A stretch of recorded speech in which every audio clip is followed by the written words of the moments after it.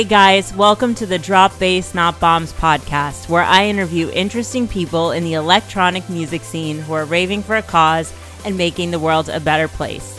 Hosted by me, Amy Farina, aka MC Unicorn. Tune in Fridays twice a month to hear incredible stories, advice, and insider tips from ravers, artists, industry professionals, and more. And as always on this podcast, I interview people with different views and opinions that do not necessarily reflect the views and opinions of those of my own or those of Drop Bass Not Bombs. And if you're planning on raving this weekend, no matter where you are, check your local guidelines, look out for your friends, and party safe, everyone.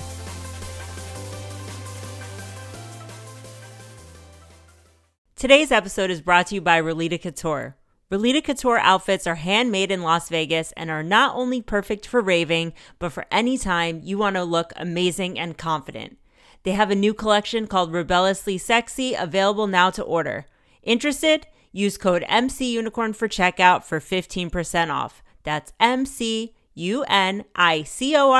because sexy has no size. Before we jump into the interview, just a heads up that this is the second part of a two-part episode. If you haven't heard part one yet of my conversation with Kutski, go back to episode 18, listen to that first, and then come back to this one. In the first part of the interview, we discussed how Kutski went from being a BBC Radio 1 DJ to starting his own weekly Keeping the Rave Alive podcast, which has now over more than 500 episodes. We also talk about the evolution of the hard dance scene in the UK, what makes it so crazy today, and the current and future situation of live streams, and so much, much more. In this episode, we dig deeper into Kutski's personal life, becoming a DJ dad, his favorite video games, why so many ravers are also gamers, how we hate to love social media, and a lot more, of course. Again, also, please keep in mind that this episode was recorded at the end of last year, and the corona situation has changed since then. And the corona situation has, again, changed since then. I feel like I say that every time, but yeah, just check the news. You'll see for yourself. I'm not going to keep giving updates because it changes every day. But anyway, just a heads up about that. And okay, without further ado, let's get into the interview. One thing that you do that sets other people apart is you make all these tutorials. And I wanted to talk to you a little bit about that. You have a lot of tutorials on your YouTube channel about using different software and tips and tricks for DJs and producers. Can you talk a little bit about how you got started making those? Yeah, I mean, I think it was just out of like fascination more than anything that it's like, I think it was when I was down at Radio 1, somebody showed me one of those, like back in the day, it was called a flip cam. And it was basically looked like a Mars bar or something with a little screen on the top and a camera on the other end of it. And if you pulled a little button on the side, a little USB flipped out the top. And it was like a little portable video camera. You could hold around film and then you just plugged it into your computer and ripped it off. And around then I just moved over to using Macs, like, full time for production. And that came with iMovie. I knew nothing about video editing, but then it's like that little camera only cost like about 100 quid. So I was like, I bought one of them. And I was going around, I was just filming little vlogs, I guess like early vlogs, and then edit them together. And then YouTube was the thing that you could upload your videos to. And I was like, and it was that, like I said, I enjoy the creative process of anything, of having an idea, seeing it through, going back to the end and being able to have this like little package at the end that you can say, I created that. And then from that, then I was like, okay, I'll film myself doing a little bit of DJing, and then I'll show how you do this, now you do that. And it was just a fun project to do. It's the same with everything. I like enjoy it that you can spend like a day, 2 days, working on something. And then at the end of it, you've got this thing that you can present to the world that you've created. So, I mean, that's really all it was. And then the other thing is there's a lot of people asking the same things over and over again. And, and then you can like point them to a tutorial. And then obviously everything that we do, like I said, that there's the standard dance music thing that you just sit there working for free all week. And all the work that you do during the week leads to popularity, which leads to gigs at the weekend. And it was just another way to pull in another audience. Maybe somebody's not going to listen to my podcast. Maybe somebody's not going to listen to my music, but maybe somebody on YouTube that's into DJing will stumble across it and they'll know me because of that. And the more notoriety you've got, the more likely you are to get booked. So it's like, I just try and find as many different random things that I can do that I enjoy that also, help out with my career as well. So it's, it's one hand helping the other. Yeah, you're doing a great thing for the scene, because now, anyone can just go online, can learn. Like back in the day, you'd probably need to get a book, get records. Now it's really accessible just to find out this information online. So I think what you're doing is a really good service for the scene. Yeah, I mean, I think it's like a lot of people have kind of always had the mentality of, I know how to do something that other people don't. And if other people figure that out, that makes me less valuable. But it's like, I don't really subscribe to that theory at all. I think that it's like, if I make videos showing how to do DJing tricks and I became super popular from it, then everybody's going to make, DJ video trick videos. And if everybody's making them, I can watch their videos and I can get even better as a DJ too. So rising tide raises, kind of all boats and stuff. And it's like, so I think it's very short-sighted to go, I've got this one trick that nobody else does other than me. And if I don't tell anyone how to do it, I've got something special, because sooner or later, somebody's going to figure that trick out and they're going to make the video. And then, and you're going to be where you would be anyway. So you may as well just share the love. No, I want to give a shout out to Joey Riot, actually, because obviously Joey's a very good friend of mine. We'd only really worked in the studio first time, probably 6-7 years ago, despite being friends for like many years. When I went down there, it was like, it was when he was just starting doing the destructive tendencies stuff. And I was always struggled with the, kind of like, making the Gabba kick drum. Are we calling it Gabba or hardcore? Because we kind of got the Dutch UK connection here. Gabba hardcore, we can call it. So like, destructive tendency style kick drums. It's like, it's hard to make that sound and to get it right to sound as good as the Dutch people. And a lot of people in the UK, we got like that UK sound, and it was always like a more plastic sample based sound. And Joey, being the studio genius that he is, when he was doing the destructive tendency stuff, had built up some project that, he could make his kick drums with. And I was looking at it, and it was this super complex chain of plugins. And you start with this, and then you change this, and these are, and he was like, but basically, you can feed in whatever source you want. And then from there, that you just fiddle with these 3 different plugins, and you'll get all these different types of kicks, and you can sample them. And then it's the project that I use for making, the destructive tendencies kick drums. I was like, that's amazing, man. And he was like, yeah, do you want the project? And I'm like, what? And he's like, yeah, take the project away. He's like, you can use it to make your kick drums. I was like, what? Like, people don't do that. Like, people still don't do that. Again, it was like the golden egg. And that was the first time I'd worked with Joey in the studio, and he gave me the project. And I was like, you sure, man? Because like, what if I want to use it in a track? And he was like, no, great, go for it. And he was like, I'm sure you'll figure out with it and then add more things into it, or figure out some other stuff that I didn't know. And you can give it back to me and we'll all learn. And it's like, and I think it's like, there's a lot of merit in that way of thinking with stuff. And then it's like, you look how successful Joey's been with everything that he's done in his career.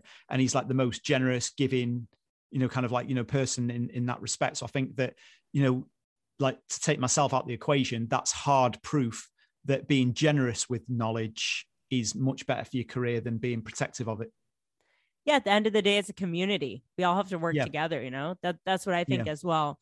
I know recently, though, tutorials have been a little bit controversial, because there is a trend sometimes for people to watch a tutorial or to take a sample from an artist and then kind of copy it without making their own unique sound. What do you think about that? Do you think this is a problem, or do you think this is just people complaining? Or I think people just misunderstanding the process that you go through. Like, when you first come along, you don't, like, Headhunters didn't come along and just come up with his Headhunters sound out of nowhere.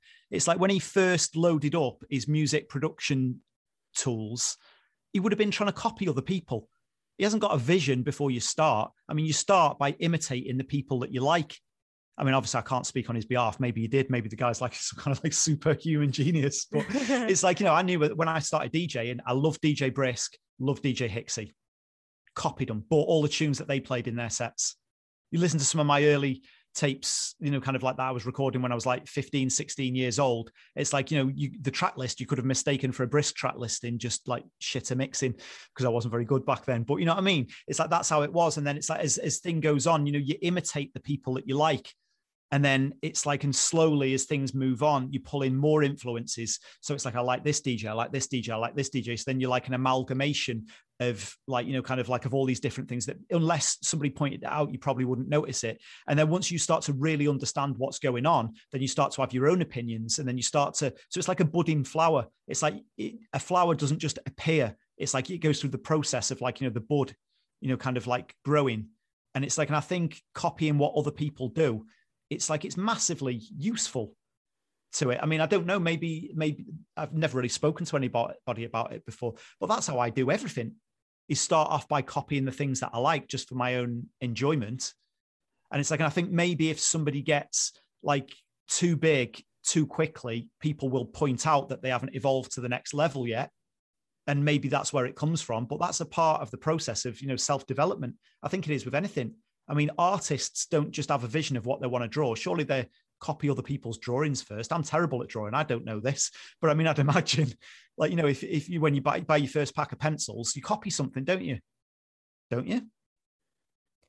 Yeah, and they say imitation is the greatest form of flattery, right? And I think we've come so, I mean, we've come so far now in society that there's not that many original ideas left anymore. Everything comes from something. I mean, of course, there are still original ideas, but everything needs to come from something. There's been so many ideas over the course of history, and over the course of time, that everyone draws inspiration from something. Whether, let's say I'm sitting here in my office and I hear a bird outside, and that bird inspires me to, okay, I'm going to do, a podcast about sustainability now in nature.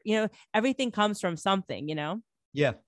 Yeah, but that's what I think is, it's like, obviously it's like Brennan Hart's not looking at what Headhunter's latest track is and copying it, and vice versa, because they're both super established artists that have got, a whole career's worth of experience behind them, where they have their own vision and their own sound. But that doesn't just come overnight. I mean, I think it's like, that's how anybody starts with anything. It's like, you see something and you think, that's cool, I want to do it. I mean, surely that's how everybody starts with everything. And like I said, I think it's just part of the creative process. Now, if you're the, kind of like a headliner to, an event, and all you are is a complete rip off of somebody else, then maybe that's a different story. But I don't think that that's really, when people are coming up and they watch a tutorial video from somebody and then they copy that and then they make a track and they put it on SoundCloud because they're proud of what they've managed to do. It's like, I don't think you need to hate on them for that point. It's like, if that's all they do forever, chances are, like, nobody's going to want to book the Frontliner clone when you can book Frontliner. But that Frontliner clone might figure out how to do that and then also fold in other stuff and come up with their own unique sound over, years and years. I mean, it doesn't happen overnight. So I think people, I don't know the specific examples that you're maybe referencing with it, but it's like, I think I get the vibe of, what people are saying, and maybe with more up and coming artists. And I think maybe just because of the internet, people are getting a little bit more exposure than they might have at that stage of their career previously. But I think it's like, live and let live. If you don't like people's music, don't buy it, don't listen to it. But it's like, everybody goes through that creative process, as far as I'm aware, by listening to people that they like and copying them, and then evolving on that style over time to create their own unique style. So I think, let the process run its course, and don't get too involved in what other people are doing. Yeah, I think so too. I think back in the day, in order to hear music, you needed to go out to the clubs and hear it, or you needed to buy the record. But now everything is so accessible. It's so easy to go online now and learn how to do something. You don't necessarily need to go to school for things anymore so much. You can learn almost everything on YouTube, or, from tutorials and things like that. Just makes things more accessible. And I think, but yeah, like you said, just let people do what they want, and sounds will evolve, music will evolve. People don't need to necessarily copy people forever. They can just use it as a guide to create their own sound. Yeah, definitely. There's something we haven't talked about yet, and that is your love for video games. I know We're kind of taking a turn a little bit. I see you're wearing a Nintendo 64 shirt now in the video.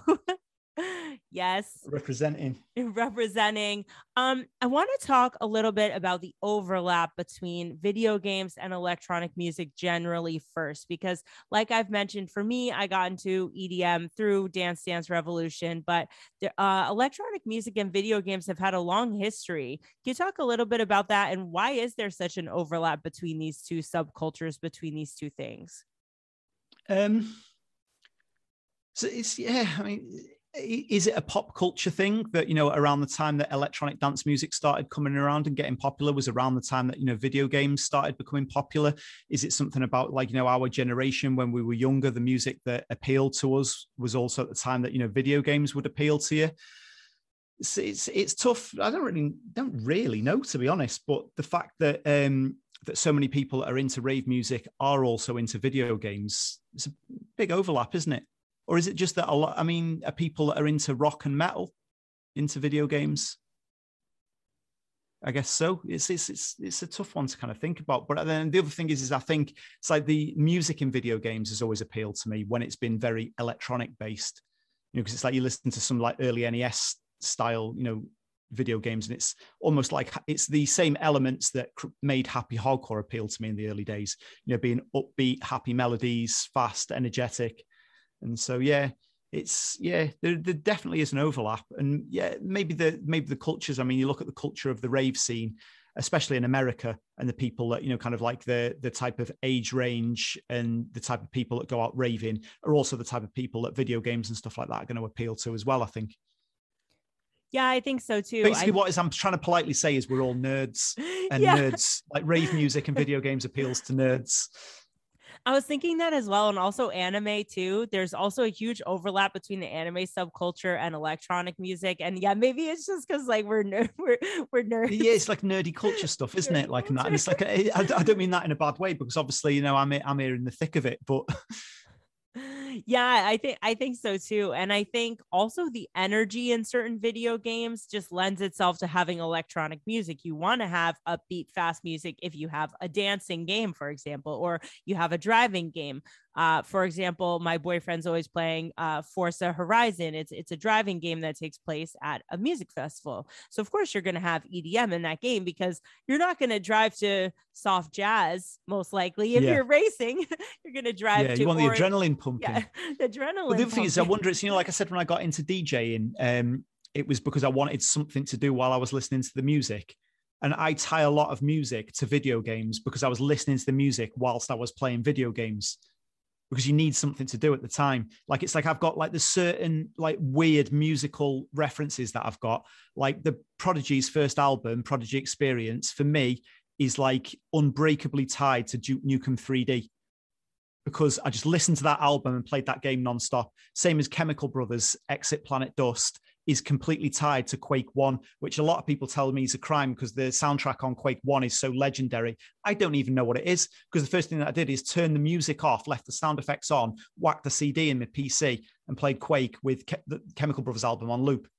And it's like, so now they just re-released Quake after 25 years or whatever, re-released it on the Switch. The first thing I did was got it and then re-downloaded the Chemical Brothers Exit Planet Dust album and listened to that whilst playing it again. And it's like, so I think you get these bonds, don't you, between music and games.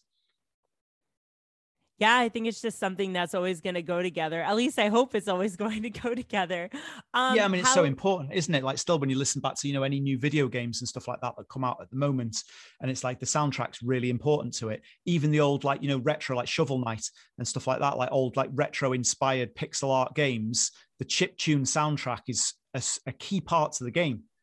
So, yeah. Definitely. Yeah, it just makes it more interesting for sure. How do you incorporate video games into your brand? I shoehorn it in, really. I wouldn't really say it's like it's a natural part of it. I mean, I try not to force it too hard into the keeping the rave alive stuff, to be honest, because that's kind of its own concept and that. But, you know, if you follow me as like, you know, as a personality as well as an artist, it's like I love video games. So it's like I make little video game reviews and stuff like that, and, you know, video game related content, because it's a Sunday, my missus is round at her mum's with the baby and I've got a bit of time to myself. And it's that I don't feel like doing any music stuff because I've been doing that all week, and I just want that creative outlet. And I know if I sit down and make a little video game review, I can get my thoughts out, that, you know, because I'm like, I wouldn't say a terribly opinionated person, but if I've got a thought on something or, you know, a theory, it's like I like to tell people about it. So it's like, you know, if I'm playing a game and I've got thoughts about it, I can express my thoughts and then also play some games which I enjoy, and then go through the creative process of like figuring out, okay, you know, how do I record the footage and then edit it together and then put it together and then master it and get it. And then at the end of it, I've got this little 3-4 minute package that I can look back and go, I just made that. Didn't exist before, and now I can make it, and now I can share it with the world. And I get that little buzz again. It's like what I was saying before about that, you know, that creative satisfaction that you can get with stuff. And it's like, so I'd be doing that, you know, even if I had an office day job and I wasn't DJing, I'd just be making that, and I wouldn't be chasing views with it or anything. I'd just be making it because that's what I enjoy doing. And it's just like another little piece of the puzzle. So yeah, I mean, there's other stuff like I've done like a Keeping the Rave Alive episode special about video game music. But again, that was just like fun. That was just like, I love video game music. I love the music out of games. So I wanted to, just for fun, make a Keeping the Rave Alive show, but with music from games instead of rave music. And it's not like, let's pivot the show and that's what it is from now on. It was just a special, just, kind of like, because my podcast, I'd like to think it's kind of personality led to a certain extent. I'm not trying to put myself, ahead of the music or anything, but it's like, I talk a lot and like to talk about how I'm feeling about things and stuff like that. That's, to add a little bit more personality to the podcast. And obviously, when I go down a rabbit hole of being obsessed with video game music, then it's something that, I feel like I could share with people. So. Yeah, I mean, the best thing about podcasts is like it's a capsule in time. So people might listen, if my podcast, for example, because it came out during the pandemic, the pandemic comes up in there are just certain things that have come up in every single episode. It's just a capsule in time. And for you with video games, it's something that's really important to you. So of course it's going to come up, and it's going to keep coming up. So I think that's the cool thing about podcasts. It's forever in time. It's forever going to be there. And it really showcases where you're at in that period of your life, Yeah, 100% for better or for worse. Yeah, for better or for worse. Definitely. What's your favorite video game of all time, or is that a hard question? It's a hard question. Honestly, I think I don't know if you know the Persona series of games. I don't. Like RPGs, like Japanese RPGs. And this I'm not trying to go for a deep cut here, trying to look cool, because the reason why I love that game so much is I'd never actually played an RPG before it. Like now when I hear people talk about, when I grew up and I used to play Zelda on the Super Nintendo, and it's like, I've played Final Fantasy on the PlayStation. I never played any of them. It was always arcade games for me. And my dad's always been into video games as well. And he had a PlayStation Vita and I had one as well. And he bought Persona 4 Golden and I had no idea what it was. And he bought it and he had no idea what it was. And he was like, this is absolute bullshit. He turned it on. He was like, it's like a cartoon and it just keeps going and going with talking for ages. Do you want it? And I was like, I was flying to Canada the next day. So I was like, yeah, I'll give it a go, whatever. What else am I going to do on the flight for like 7 hours? So I got it off him. No idea what it was. No, kind of like preconceptions or anything. So I put it in and it's like started and I'm like, it is a bit very like, text heavy, story driven, but it was one of them that I don't know whether it's, whether sometimes you're just in a good place. And I was on the flight to Canada and it was delayed, but I was like on the runway and like nice air hostesses coming down. Do you want a drink? Give me a cheeky gin and tonic like that. I had a row of 3 seats to myself. It was just before Christmas. When you're just generally feeling good, normally flying doesn't leave you feeling like that, but I was like in a good place. I sat down, row of 3 seats to myself, charger plugged in, sitting there with my Vita. And I just got absorbed into this story. And I think I said 7 hours, didn't I? It's like far side of that. It's more like, 10, 11 hours, especially with the delay of the flight. And I just played it nonstop all the way through. And I got so sunken into this story. And I've no idea what I'm doing with playing an RPG. And it was only like, I couldn't wait to get to the hotel to carry on playing it. And all the rest of the tour and all the traveling that I was doing, I was just constantly playing this like Japanese RPG game about these like school kids that are unsolving this mystery murder. And there's like another dimension and another world and monsters come out of it. And I was just like, couldn't get enough of this shit. And so I absolutely loved it to the point that it was only once I got to the end of this 70-hour game that I really figured how I was actually supposed to be playing it properly, because I've never played RPGs before. And then I New Game Plused it and played it all the way through again. So it's like, it got to the point that it's like, I think it was like 150 hours or something like that by the time I was like done with it. And it was just this whole, I think it was like from like a Christmas to the next summer where I was just constantly playing this game all the time, obsessed with it, loved it so much. And I don't know whether it was a particular time and place in my life and stuff, when you're just in a good place and stuff, but it was, and when you're on flights, sometimes you can be a bit miserable, when you're away on your own. I know it sounds like the dream job and I don't want to complain about it, especially now I can't do it. Cheers, pandemic. But it's like, you can be quite miserable when you're like traveling alone on your own over and over again. And it's like another flight and you sat there for like 7, 8 hours, 10 hours, and then a layover and then another 3 hours and you haven't slept. But the fact that I had this world that I could escape into. So since then, I've been chasing that Persona 4 Golden high. And I've been trying to play Persona 5 on the PlayStation, the new one and stuff. But I don't think it not being a handheld experience is what it was, that I could take it with me. And it doesn't seem it's not clicking with me the same, even though it's supposed to be an amazing game and I am enjoying it. it's just like the thought of going to it, it's like, turning it on and, whereas just like popping it out my pocket and just carrying on playing with it. And I don't know whether, like I said, the fact that Persona 5 is critically much better than 4 makes me think that it was just a right time, right place thing. But for me, it's just that game, like I absolutely love it. And it's not the type of game that I normally like. Normally I like arcade, action, retro influenced games. That's more my thing. But that was just like head and shoulders, like, as an experience. I just fell in love with that game. Do you have a review on the game as well? Have you been reviewing it, the new one? No, because I'd started doing, what did I do, right? It was, so for those who haven't been following, it's like I've got like an 8-month-old baby at the moment. So this time last year was, my missus would have been like 7 months pregnant at that point. No, probably like, 6 or something maybe. So I'm there thinking to myself, I've got until the start of April to like that. I've got free time before the baby's here. And Persona 5 had been out for ages. And I was there going, I'm going to play it. And then they'd released, I played a little bit of it and then I bounced off it.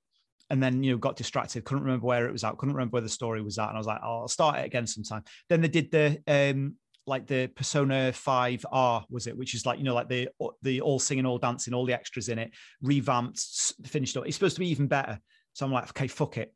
I'll buy that. It was in this Christmas sale. I was like, I'll buy it. And the one thing that I'm going to do is finish that so I can have experienced that game before the baby's here. Got halfway through it before the baby was there. And I was like, I'll be all right, because when the baby's asleep at night and I've got to sit up with him, I can just sit there and play Persona. Wrong. Having a baby doesn't work like that, apparently. So it's still, I can vaguely remember where I was up to with it.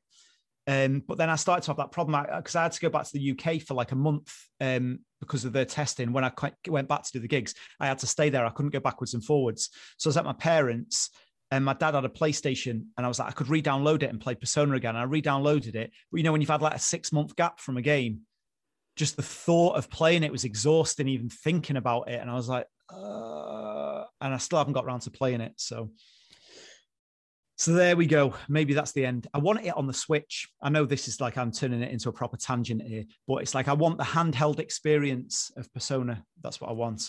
I have a Switch now. I got a Switch and I'm so excited. So it's amazing. I love it. Yeah. That's honestly, I've got a PlayStation 5 and a Switch. I haven't touched the PlayStation 5 barely in a year now, because obviously, with like, family circumstances, don't have a lot of time to play gaming. But then the idea that it's like, when I've got a couple of hours, I can drop it into the dock, sit there and play it on the TV with the controller. Great. And then when I'm on the go, I can pick it up, take it with me, travel it, carry on playing the same game on a flight when I'm allowed to fly.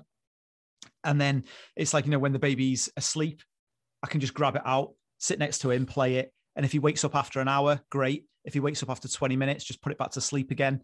When he's gone to bed at night, maybe I can grab another 20 minutes before. And it's just that portability and the flexibility of it. I don't know, again, whether it just like fits in with my, like personal circumstances and, life at the moment. But it's like I haven't been able to play the PlayStation because all the games are these big epic games. And it's like, you turn on something like, what is it, that Ghost of Tsushima or something like that. It's like if you've got half an hour, by the time you've booted up your PlayStation, loaded the game, loaded your save game, remembered what you're supposed to do, gone and got the mission off the guy, baby's awake again if he's had a good sleep.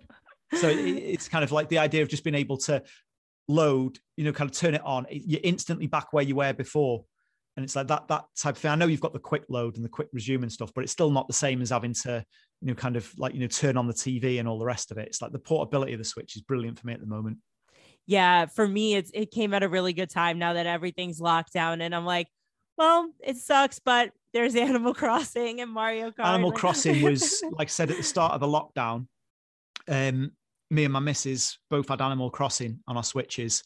And before I really got heavily into the streaming and stuff, when we thought it's going to last a month, this pandemic, it'll last a month. I'll lose gigs for a month. And it's like, so we must have spent like a month solid just playing Animal Crossing. And then at that point I was like, this isn't going away. I better go and try and do something. But yeah, that first month, it's like, we put like a horrific amount of time into Animal Crossing between the two of us. It's an addicting game. I actually had it for GameCube as a kid.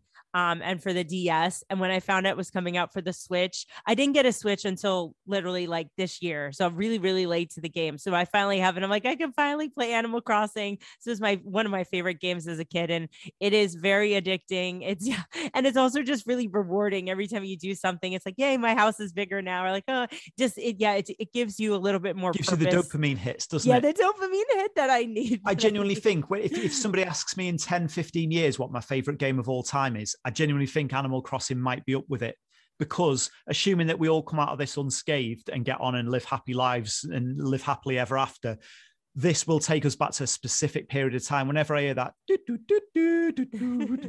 the music at the start of the game, I'm like, oh, Jesus, it's the start of the pandemic all over and over again. Talking about, like the relationship between music in games and a time period of your life. Whenever I hear that music, I'm like, oh shit. It's like, that's like, it so vividly takes me back to a time and a place. And it's like, and I didn't for all the, the negativity of the pandemic and stuff, it's kind of the fact that it's like I was locked down with, in a 2-bedroom apartment in another country, couldn't see me, all the negative side of it, no career, all of that. It's like, I got to spend a lot of time, with my now wife. And it's kind of like, then, at the time it's like, girlfriend, that was kind of the moment with it, really. That because obviously we're married now. That was the moment that it's like, that you can get married, because if you can survive a pandemic in a 2-bedroom apartment together and 24 hours a day with each other, if you can get through that, then there's not much more that anything else in life can throw at you that's going to be any harder, is it? So yeah, then you can get through anything. yeah I want to talk a little bit about being a father. Congratulations. I know I said that right, but congratulations again. How's it been balancing everything? A baby, a pandemic, DJing, live streams, the podcast? Honestly, that's probably more of a better question for my missus, because she's the star of the show with that. It's like I said, when I said earlier that I had to go back to the UK for a month, there was an opportunity when like the lockdown got lifted in the UK, there was an opportunity to go back and take some gigs, but you had to go there, take 3 tests, quarantine for like 10 days and do, all this kind of like, bullshit with it. And there was a lot of costs involved with it. The flights were expensive. And then, like I said, you couldn't go backwards and forwards, but we'd managed to string together, I think it was 3 weekends solidly of bookings. And then there was a week before it that I would have had to go to quarantine. And my baby was like 3 months old at the time. And I had to leave for a month. And it's like, as much as that killed me, having to, anyone that's got kids, like, you don't want to, like, all I was thinking, like selfishly, I was thinking, what if I, I'd like really bonded with a little guy by that point, because obviously I didn't have to go to work or anything. So I'd spent like, 24 hours a day with him. And I'm thinking, if I go away for a month, I'm going to come back, is he even going to recognize me or remember me and stuff, when they're that young and stuff with it. So that was like, a very trying part of it for me. But the other thing is for my missus, with a 3-month-old baby recovering after giving birth and going through pregnancy and the whole, like turns your body upside down and what it does with, your hormones and having to deal with all of that. And then having to deal with a 3-month-old baby on your own for a month while your boyfriend goes off and plays records in another country. It's like that, that was, as much as I saw it as difficult for me, incredibly difficult for her. And then, there's still like a lot of times with that, since then that I've gone away. The way that we've found like the happy medium is if I can do 2 weekends away, then that means like, I'm away for like 10 days at a time. So I'll go back, do 2 weekends worth of gigs, come back and then take care of whatever, work I've got to do at home and maybe take a weekend or 2 off, which I would never have done before. But it was just that, kind of I don't really know how I'm doing with balancing it all, to be honest. And I don't know how it's going to change in the future. Like I said, when they dropped all the testing, it was great for like a month that I could just go back to the UK, play a gig, come back again, could leave for a day, leave on the Saturday, play Saturday night, come home on the Sunday. No big deal. But, then now it's gone back to the thing that if I go away, there's, I'm going away I've got to add in the quarantine time before the gigs at the moment. And if anybody on the flight tests positive, regardless of my vaccination status or negative tests, you've got to quarantine wherever you are for 10 days. Which means that I could come back, somebody else tests positive on the flight, I then can't play the gig, have to pay for a hotel for 10 days, quarantine there, and then leave my missus with the baby for 10 days again. So it's kind of, then you've got to make the decision, well, is what I'm doing right for my family? Is it right for my career? But, my career long-term is also what's going to be beneficial for my family. So there's a lot to juggle with it and a lot to try and think, am I being selfish wanting to go and play this gig? Or am I being overly paranoid by not taking this gig? And yes, there's a lot to do with it. It's like I said, like we're all trying our best. So my missus is a star. She never moans at me for anything. If there's ever an opportunity, she's like, listen, just go and do it. You've got to do it. You've worked all this time, kind of like, don't worry about it. We'll be fine. It's, kind of, she's been like the most possibly supportive you could ever expect anybody to be. But at the same time, I don't want to put her in a shitty situation where I don't have to. So like I said, we're getting through it. But it's like, it's not like I, kind of think, oh, I've got the answer to, to being a parent and a DJ, because it would be hard enough as it goes anyway. Like, I remember speaking to Darren Styles, who's kind of pretty much my role model for having an amazing career and also being a good husband and a good father. Anybody that knows anything about him, it's like, completely doting family man and also incredibly musically talented with an amazing career over a sustainable period of time. So if you can give me a better example of somebody to role model your career after, I'd love to hear it. But yeah, I remember Darren telling me, like, a while back, like, he was saying that DJing is a single man's game. And, he was saying how, like, tough it is, having to do the traveling and stuff, with the family, but he's managed to balance it amazingly well. So, yeah. And one of the nicest messages that I got was from Darren when I just given birth, and he said, like, he goes, I'm absolutely no expert, but if you never ever need any advice on being a DJ, Dad, I'm always here for you. And it's like, and I was like, kind of like, well, I hate to argue it, but you kind of are the blueprint for being a DJ, Dad, if we're being honest. So that was like really nice. And like I said, I don't think it's difficult pre-pandemic, and now throwing in the pandemic this year, the challenges that I've had have been completely unique. They've never existed before this year, and they'll never exist after this year. Like I said, the challenges aren't done from the pandemic, but the challenges that next year presents will be different than this year. So we've just got to try and figure it out as we go along. But like I said, that it's, like amazing wife that's totally understanding and a happy, healthy baby. So absolutely nothing to complain about. That's amazing. Well, it sounds like you have a really good support system, and now you could be a DJ dad example as well for others. Hopefully it's what I strive to hopefully achieve. This is the question that I ask all my guests. How do you rave for a cause, or how do you party for a purpose in your life? One of the things that I always try and be is quite transparent, because I don't like the fakeness that goes with the dance music industry. A prime example is like during the pandemic, good friends of mine, obviously I'm not going to name them because this isn't like, kind of like really a compliment, but it's a reflection of the scene. It's people that I'd spoken to privately were going, oh man, this pandemic's like fucking sending me under, man. I'm just like living off my savings here at the moment. I've got like 3 months before I'm gonna have to really start trying to think about something else to do for a living, man. I'm in bits. It's like, I don't know what to do with it. And then you look at their Instagram and they're posting pictures of festivals going, this is my life. And it's like, I know you've got to portray like an image, supposedly.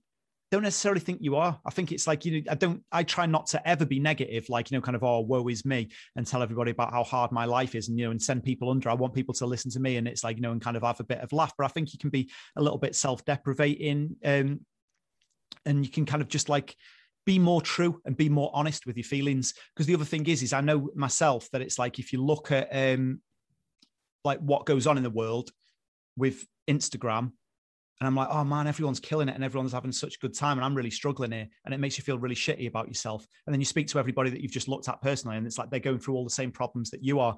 So I've always tried to not do that, try my best not to do that, to make myself very human. I'm not trying to make myself out to be any kind of like, superstar or God. It's like this like status or kind of like, look at me. I'm not trying to paint that image of myself. I just want to be like, like an enthusiastic guy that shares the same interests of other people. And it's like, and I appreciate people supporting me and following me. And it's like, and I've always tried to do that because I don't like I don't like social media, if we're being totally honest. It's like, I don't like what it does. It's like I see people post stuff online, even like, people on that I know personally, nothing to do with dance music. And I think if I only saw what you post online, you come across as a proper dick. But whenever I see you in person, I really like you. So it'd just be better if you didn't have social media. And I think that goes for a lot of people. It's like people feel that there's a persona that they have to live up to online.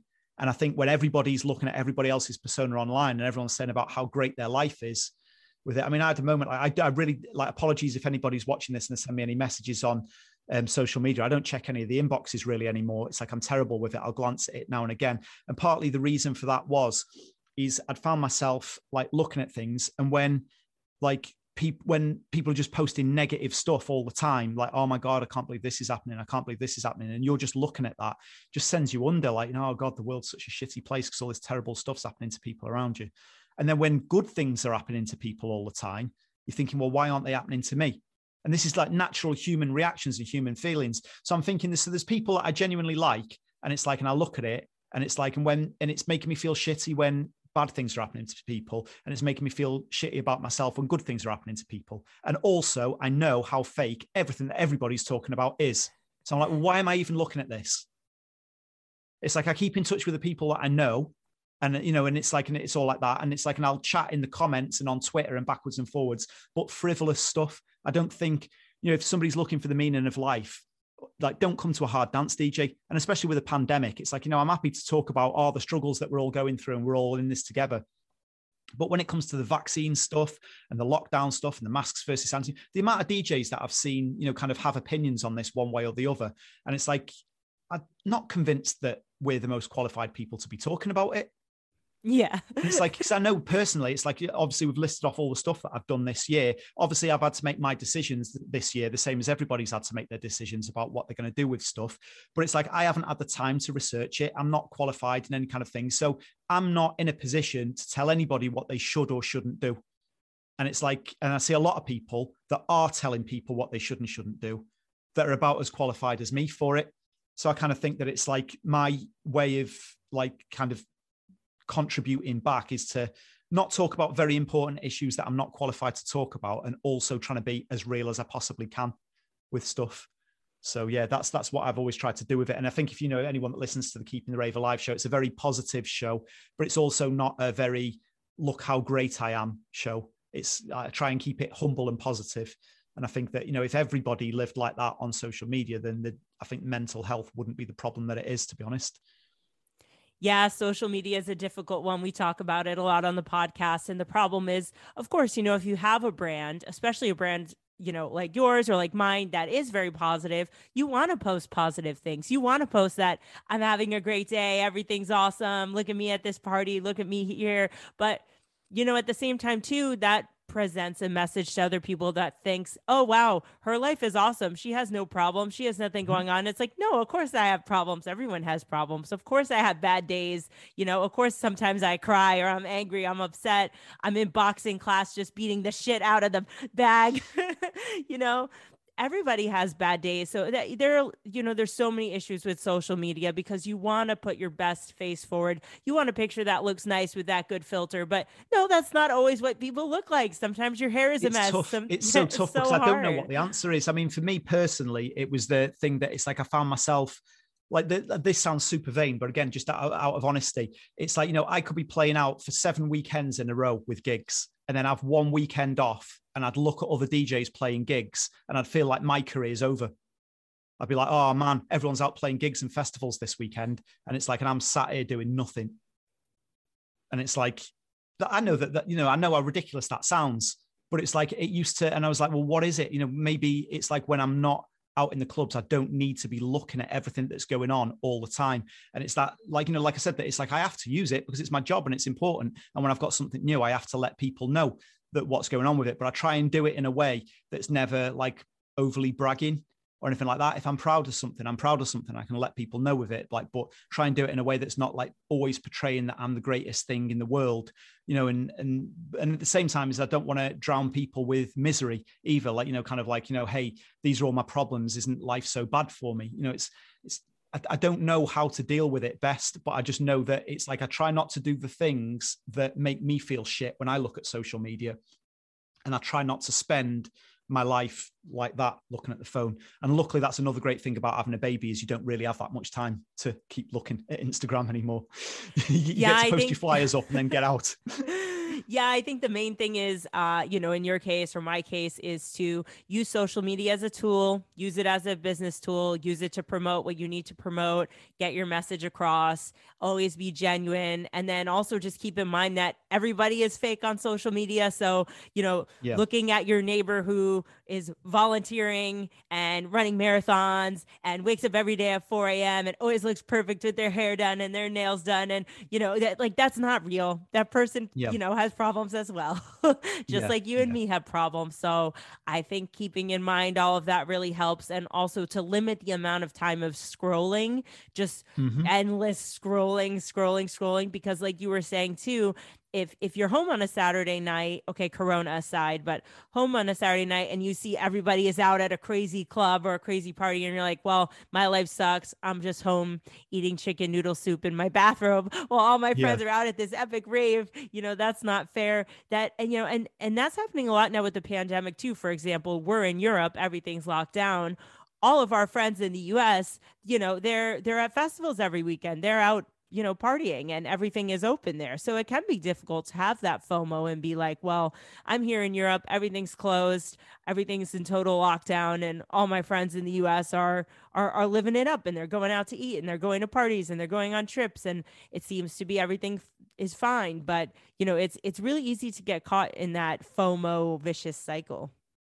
Yeah, yeah, it really is. Like I said, I think it's just having a sensible balance of it all. And the thing is it's hard to keep that balance. Like you said, that when you're in lockdown, I mean, what else have you got to do other than keep scrolling on your phone? And again, that's why I said it's like I got into doing the video game reviews and stuff like that, just because it was something to do. It's a little project. It keeps me busy. I feel fulfilled after I've done it, no matter how frivolous or pointless it is. It makes me feel good about myself. And I'm not spending time sitting there looking at how great other people's lives are or how miserable the world is on fire around me. Or, I'm not concentrating on I'm not concentrating on negativity, basically. I'm just, focus on creativity, which for me, that's like equals happiness, basically. Yeah, me too. You get a lot out of it. It's doing something productive. It's also doing a Yeah. service for other people. And it's just, you have to keep your mind going, Definitely. I agree 100%. Where can people find you online? How can they connect with you? Would it be really patronizing to say social media? Yeah, After after my we rant just about talked so how much shit terrible on it is. social media. Like I said, I am on it. It's just, yeah. So, yeah, social media is a good one. I tend to I don't check my inboxes in there because it's like, yeah, you don't even want to see some of the weird stuff that gets sent through. And it's usually like asking me to do stuff that I don't have time for. And people get angry if you say, sorry, I can't do it. So I tend to not look so much at the inboxes, but comments and stuff like that with it. The main way, if you want to just chat and have a hangout, is I do a lot of stuff with Twitch. So twitch.tv/Kutski is a great way because I do the streams 3 times a week at 7 p.m. UK time, 8 p.m. European time on Sundays, Tuesdays, and Thursdays. And for that, it's like open format radio where we're just chatting with people, kind of like in the chat. So if you ever want to just have a chat, it's just a great way to get around it. Because you know what, like Facebook looks like now. This is a great thing that is like, kind of over 100,000 people on my Facebook page, but you can't have meaningful conversations with everybody and also do other things in life. Whereas if I've got that 2 hours where I'm streaming, people are in and out the chat and they're asking questions and we can chat. So I think, yeah, if I had to say there's one way that's a good way to kind of follow me and get in touch with me and, keep in touch with what I'm doing. And then, yeah, Twitch is a good place to do it, I think. Awesome. And can you also shout out the links to your Instagram, your record label, podcast, all of that as well? I think it's Keeping the Rave Alive on everything for my podcast and brand, and just Kutski, Kutski on everything else on your app of choice. Twitter, I'm a fan of these days. People always say that Twitter is like super toxic, but for me, it's kind of like I like it. I don't know. Maybe because I don't get involved in politics on there or something. I hear politics is pretty nasty, but yeah, I mean, for me, it's like you seem to be able to have the most highest level conversations and information and stuff with it there. So yeah, Twitter's a good place to chat. Awesome. Thank you so much. I'll link to all that in the show notes as well so people can connect with you. This was so much fun. Thank you so much, Kutski. I hope to see you again one day soon out at a party. Yeah, I just hope to see you again one day. That's all I'm aiming for at the moment before we both die. Somebody left. I know. We used to see each other a bunch. So hopefully one day thanks for having me on the other. podcast, and congratulations with everything that you're building here. It's Thank like I've been following it and it's really good. I think we need more of these open, kind of like talk format ones where, like I said, you can get to see more of the of the artists. When you look at very, short format interviews and people are just promoting what they're doing, that's like, kind of like that's one thing. But I think here, if somebody's going to be, like talking for like an hour and a half, 2 hours, then you're going to get to peel back the layers and start to see the, the people behind the artists, which I think is like, it's only a positive thing for the scene, because there's so many amazing people in the scene that I think sometimes get kind of like masked behind like, the promotional image. And once you actually get to know the real person behind it, you get to realize like how the scene is full of so many genuinely amazing people. So I think good on you for uncovering that. Thank you. That's what I'm striving to do. I love long form conversations. I like to talk, but I also like to listen to other people. I love hearing people's stories, and I like to dig deep. And I think that, yeah, that's one of the main reasons why I started this podcast, because what was out there before was mostly kind of just short clips, short interviews, and so focused on just DJing, producing. I like to, I want to know everything about someone. I'm nosy, I suppose, but I want to know the personal stuff. I want to know about their hobbies. I want to know about how they got into the scene, why, what inspires them, what they're doing, what their goals are. So yeah, so thank you so much. I appreciate that. Oh, so good. Thank you for having me on. We'll do it again soon. Yeah, for sure. Have a great day. Great stuff. You too. Bye. Thanks. Bye. So that was part 2 of my conversation with DJ Kutski. I hope you guys enjoyed that as much as I did. So now time for some announcements. I recently wrote an artist spotlight for Kutski for Hardstyle Mag, so I'm going to link to that in the show notes if you want to check that out. Also, you might have seen from my social media that I am a chief editor now at Hardstyle Mag.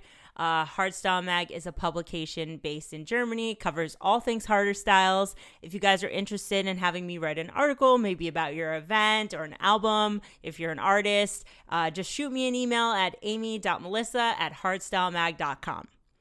So now about my fitness journey. So I'm around day 30 of the 150 program. 150 is a hardstyle and fitness program that encourages you to give 150% of your dedication to live your best life and become the best version of yourself. Last week, I shared that eating fruit has been a challenge for me. However, I've been eating apples with peanut butter, and also this vegan. It's called So Vegan. They're not a sponsor of the podcast, but they're welcome to. It's so delicious. They have it in coconut and chocolate, and I put that on apples. I guess that still counts as eating fruit, but anyway, it's very good. I've also been drinking smoothies, which helped a lot. I still really need to cut back on the wine and sleep a little bit better, but it's a slow process. I'm doing the best that I can. I think the biggest issue is that I'm really an impatient person. So I do one sit-up and eat one salad, and I expect to six-pack the next day. But that's not really how the world works, unfortunately. It takes a lot of time to develop new habits, especially during the winter. Of course, it's very cold. And I've said multiple times on the podcast how much time I spend sitting at a desk. But now that events are happening again here in the Netherlands, I think I'll be up and moving again. So that's good. The good thing about 150, well, one of many good things, is that they tailor the program to your specific needs and lifestyle. So as much structure as there is, there's also a lot of flexibility to do what works for you. So for example, in the last 6 months, I've had really bad pain in my hips. Finally, I went to the doctor. I was given a series of stretches to do every day, and now I incorporate yoga for my hips or lower body stretching into my workouts, which really helps a lot. So anyways, you guys can follow my journey by visiting my personal Instagram at mcunicornofficial. If you're interested in joining me putting some healthy habits into place this year, go to www.150.life. You can use code MCUnicorn to save €10 off and transform your life through fitness and hardstyle. So that's all for today, you guys. If you like the podcast, smash the subscribe button or follow button to stay up to date with all the episodes. For Apple and Spotify listeners, don't forget to leave a 5-star review. Just so you guys know, we're available on Mixcloud and SoundCloud now, so go and check that out. I'm always curious to know your thoughts on the episode and who you would like to hear from next, so please hit me up. You can find all of the Drop Bass Not Bombs merchandise by going to www.dutchravestore.nl. We have t-shirts, long sleeves, hoodies, backpacks, and more. Please follow us on Facebook and Instagram at Drop Bass Not Bombs NL, and we'll see you next time, Friday, March 4th. Bye!